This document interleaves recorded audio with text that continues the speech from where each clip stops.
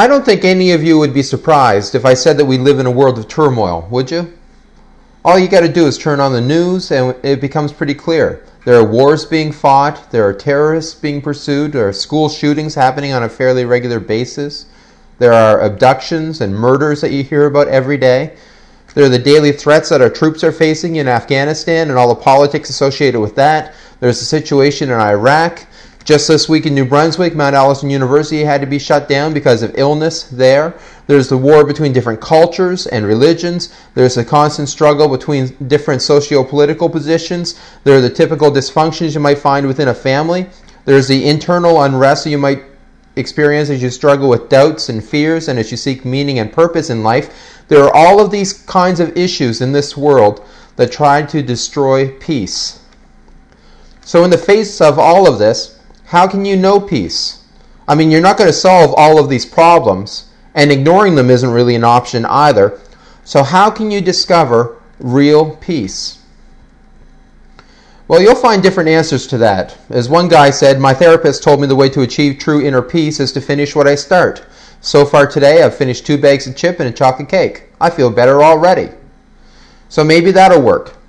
Someone else has said that there's a secret gadget to ensure peace and quiet at home. It's called a phoneless cord. So maybe you need to resort to that. But is there a better way? Is it possible to live a life that's characterized by peace, even in the face of our troubles and struggles? I believe it is. And I believe the promise of Jesus in John chapter 16, verse 33, where he said, I have told you all this so that you may have peace in me. Here on earth you will have many trials and sorrows, but take heart, because I have overcome the world. In your notes, I want you to underline the words, peace in me. Peace is possible, and it's available to you in the person of Jesus Christ. He's the one who makes the difference. Far too often we look for other solutions while ignoring Him. We look to our possessions, we seek treatment, we try to look within and find peace there. We try all these different things, but real peace is only possible because of Jesus. I'm not saying that treatment can't help, and I'm not saying that self-reflection isn't important, because it is, but those are not the full answer. Jesus is. He told His followers then, and He still tells His followers today, what He said in John 14, verse 27, I'm leaving you with a gift, peace of mind and heart. And the peace I give is a gift the world cannot give. So don't be troubled or afraid. He says He wants us to have peace. So let's take a look at how we can gain that peace, okay? 7 strategies for discovering real peace.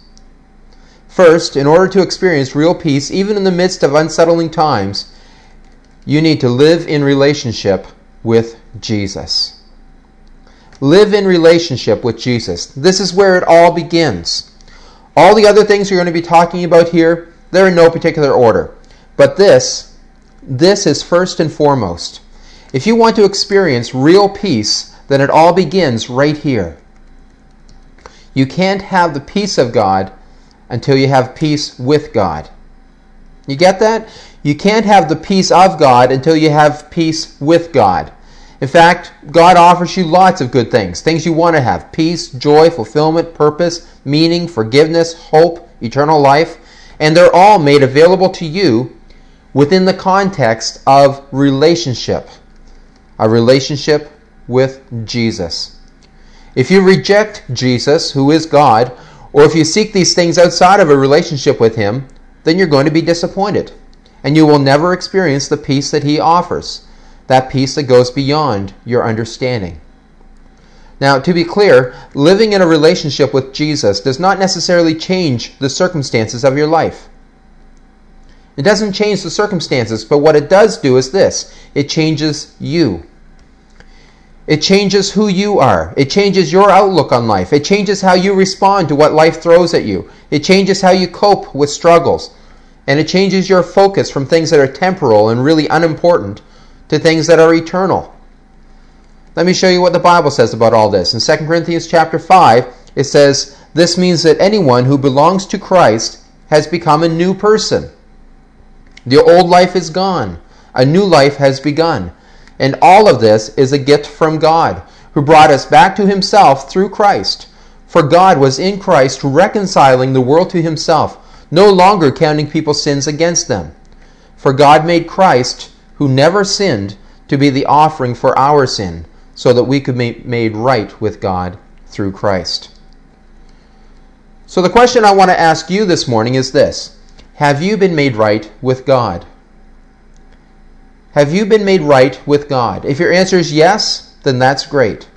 And you can move forward in living the life you were created to live. But if your answer is no, then why not? What's holding you back? Why not be made right with God this morning? Because he's not the one who's putting it off.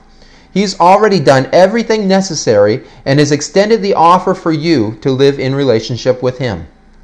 The ball's in your court. Will you accept what he has done for you? Will you receive his forgiveness? And will you choose to live the life you were meant to live in relationship with him?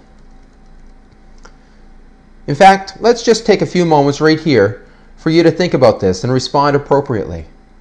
I'm going to pray a prayer, and if you simply repeat it silently where you are, or something like that, something like what I pray, then you can know this peace and you can know this relationship here today.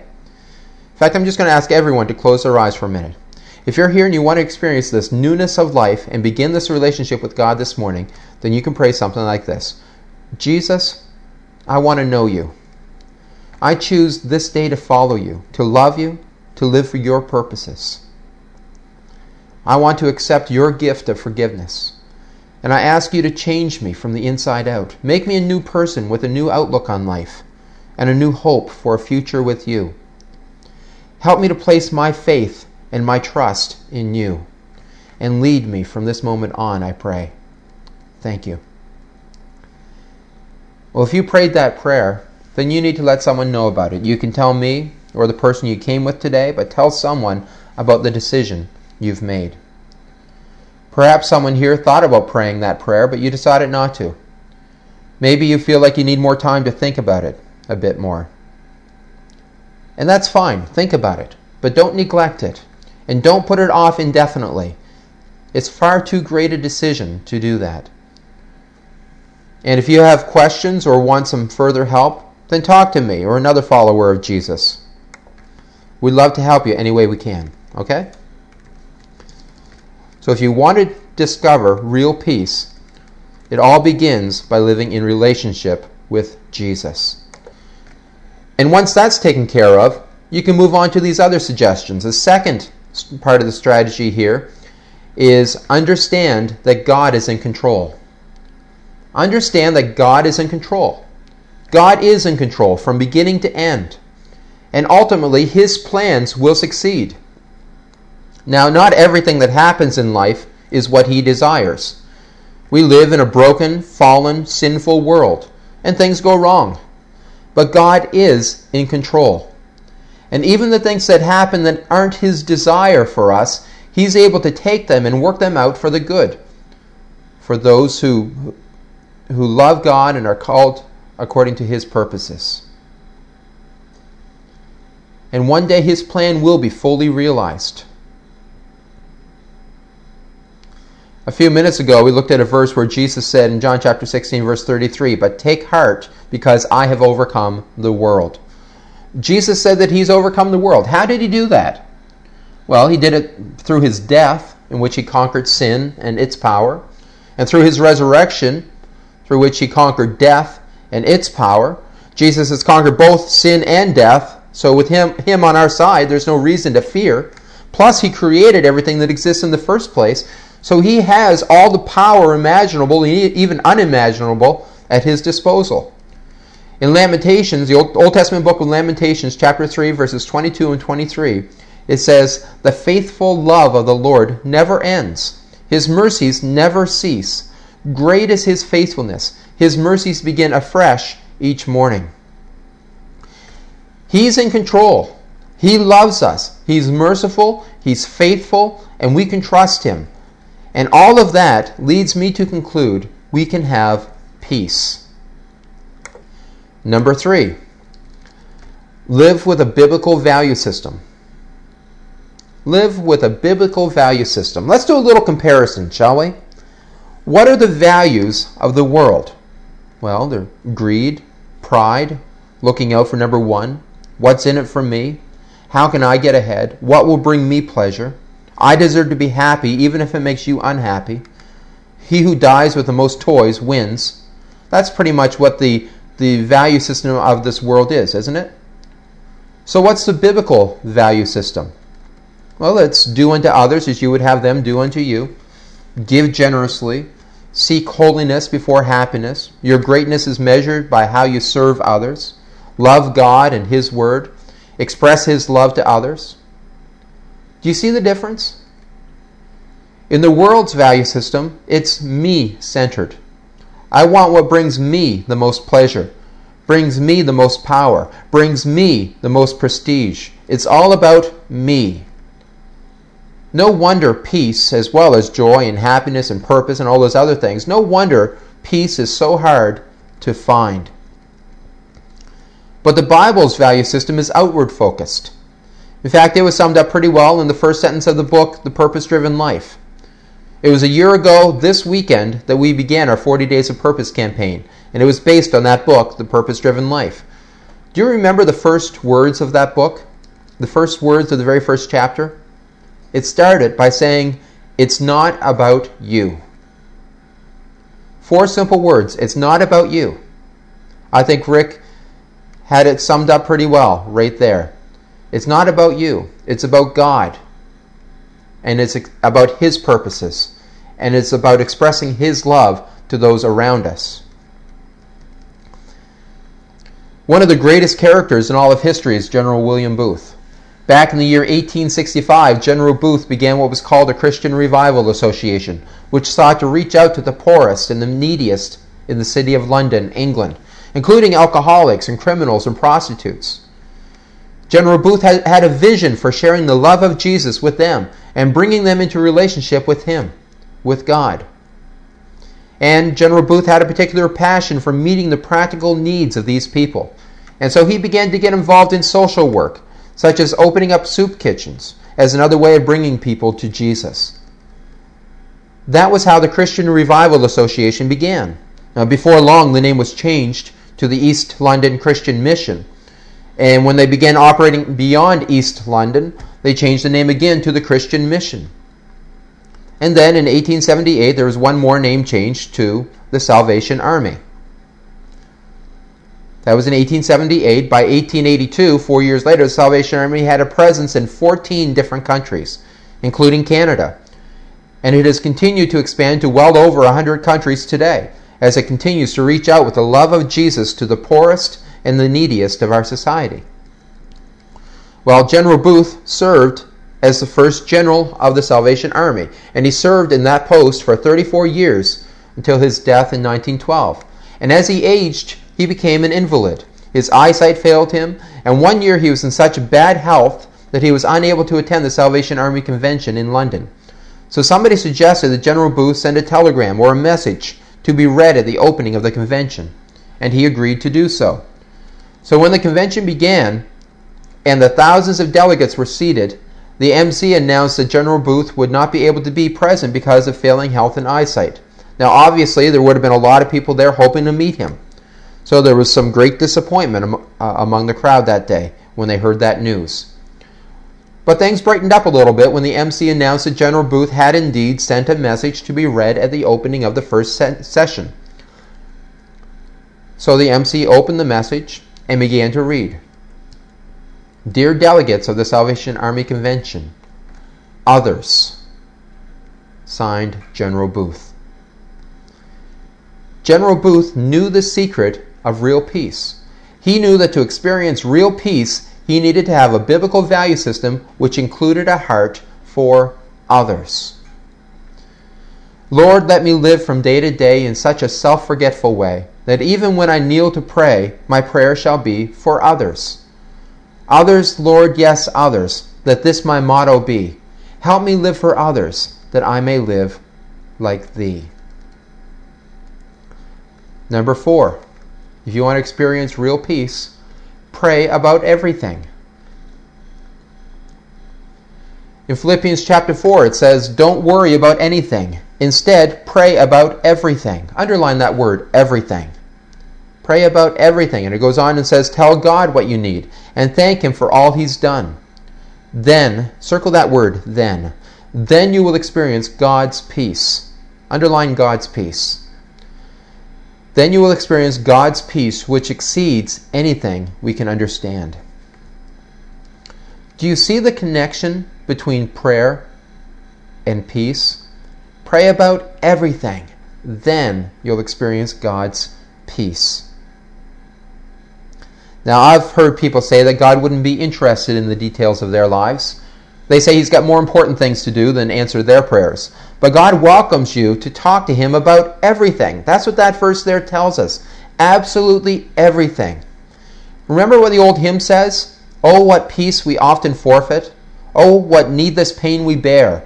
All because we do not carry everything to God in prayer. God listens to the prayers of His people, and He responds. Now, He doesn't always answer the way you'd like or expect Him to, but He hears your prayers. He's aware of your concerns. He knows the best way to respond, and you can trust Him. You know, one of our problems, one of the reasons that real peace can be so elusive, is because our thoughts can be so negative. One doctor has said that the average person has more than 200 negative thoughts a day. Worries, jealousies, insecurities, cravings for forbidden things. Depressed people have as many as 600. You can't eliminate all the troublesome things that go through your mind, but you can certainly reduce the number of negative thoughts. That's what one doctor has concluded. And I have a suggestion on how you can do that, how you can reduce the number of negative thoughts. I can tell you how to reduce the number of negative thoughts. Pray about them. Turn your worries into prayer. Let me give you an example. Instead of saying something like, Lord knows my finances are a mess, you could pray something like, Lord, you know my finances are a mess. Please help me see where I can go or what I can do to straighten them out. Or how about this? Lord, you know I'm battling depression. Please help me get out of this, either by taking it away or helping me find someone who can help me find a way out. Do you get the idea? Pray about it. Turn your worries into prayer. But don't just pray about your worries. Pray about other things too. Pray about the things you're thankful for. And praise God for the ways that He answers your prayer, because you can find peace in the fact that God has been active and moving in your life. That's a good thing. So pray about everything, the good and the bad. It'll help you find peace in unsettling times. Number 5, plan ahead while trusting God's guidance. So many of the problems that people have could be so easily taken care of if they'd simply plan ahead. It wouldn't take care of everything, but it would certainly take care of a lot of it. You'd certainly have a lot less stress about the unknown. You wouldn't be nearly as anxious about finances if you had a plan. You wouldn't have so many scheduling conflicts within your family if you'd plan ahead. You wouldn't be stressed out by deadlines if you'd plan ahead. It really is that simple. And that's biblical. In 1 Corinthians chapter 4, verse 2, it says, now a person who is put in charge as a manager must be faithful. And you are a manager of the time and the treasure that's been entrusted to you. So be a good manager. Plan ahead. Paul also wrote in Ephesians chapter 5, so be careful how you live. Don't live like fools, but like those who are wise. Make the most of every opportunity in these evil days. Don't act thoughtlessly, but understand what the Lord wants you to do.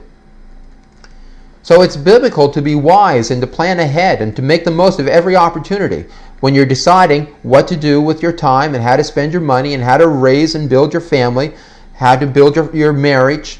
But there's a balance to that as well. The balance is this. No matter what we plan, God is the one who's ultimately in control. We established that earlier.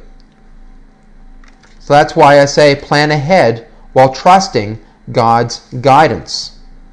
It says in the book of Proverbs, we can make our plans, but the Lord determines our steps. So we plan as best we can. But if those plans fall through, then we don't despair because we know that the Lord determines our steps.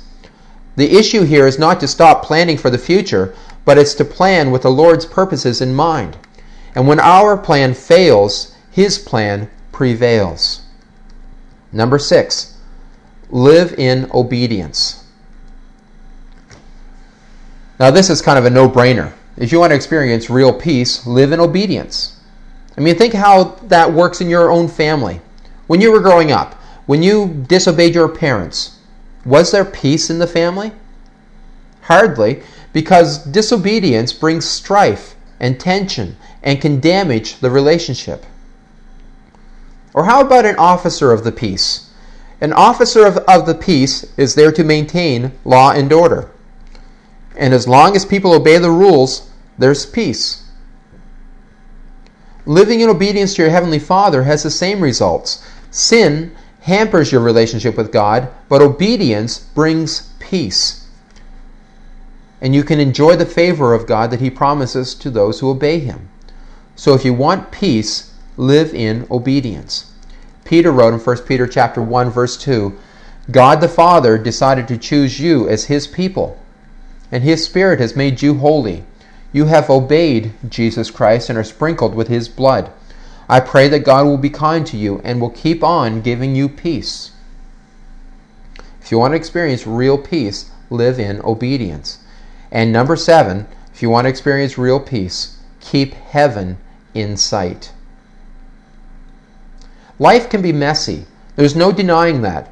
We have our struggles. We all experience all kinds of difficulties. We've all got junk that we've got to cope with, but that's okay because it's temporary. So even when our world is in uproar, we can live in peace because we know that this isn't all that there is. Peter wrote in 1 Peter chapter 1, verse 6, so be truly glad. There is wonderful joy ahead, even though it is necessary for you to endure many trials for a while. This wonderful joy ahead that Peter is talking about is heaven. There are no problems in heaven, no valleys, no dark days. And all of us who have entered into a relationship with Jesus have that to look forward to. In Philippians chapter 3, verse 20, it says, but we are citizens of heaven, where the Lord Jesus Christ lives, and we are eagerly waiting for Him to return as our Savior.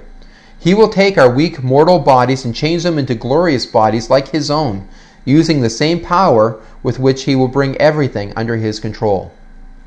Now how's that for good news? We are citizens of heaven. And someday, those of us who have a relationship with Jesus Christ and are living in obedience will go to be with Him. He will change us and take us to be with Him. I mean, I'm in no rush to get there, but it's going to be great when I do. So how about you? Are you living in the peace of God? If not, why not? Is there something in the way? Perhaps something that we talked about here this morning. How are you doing on these 7 things? Does one or more of them hit a button with you? If so, what can you do about it? Can you start putting it into practice today? Because if you do, I believe that you'll be able to say, right along with the psalmist, Psalm 4, verse 8, in peace I will lie down and sleep, for you alone, O Lord, will keep me safe.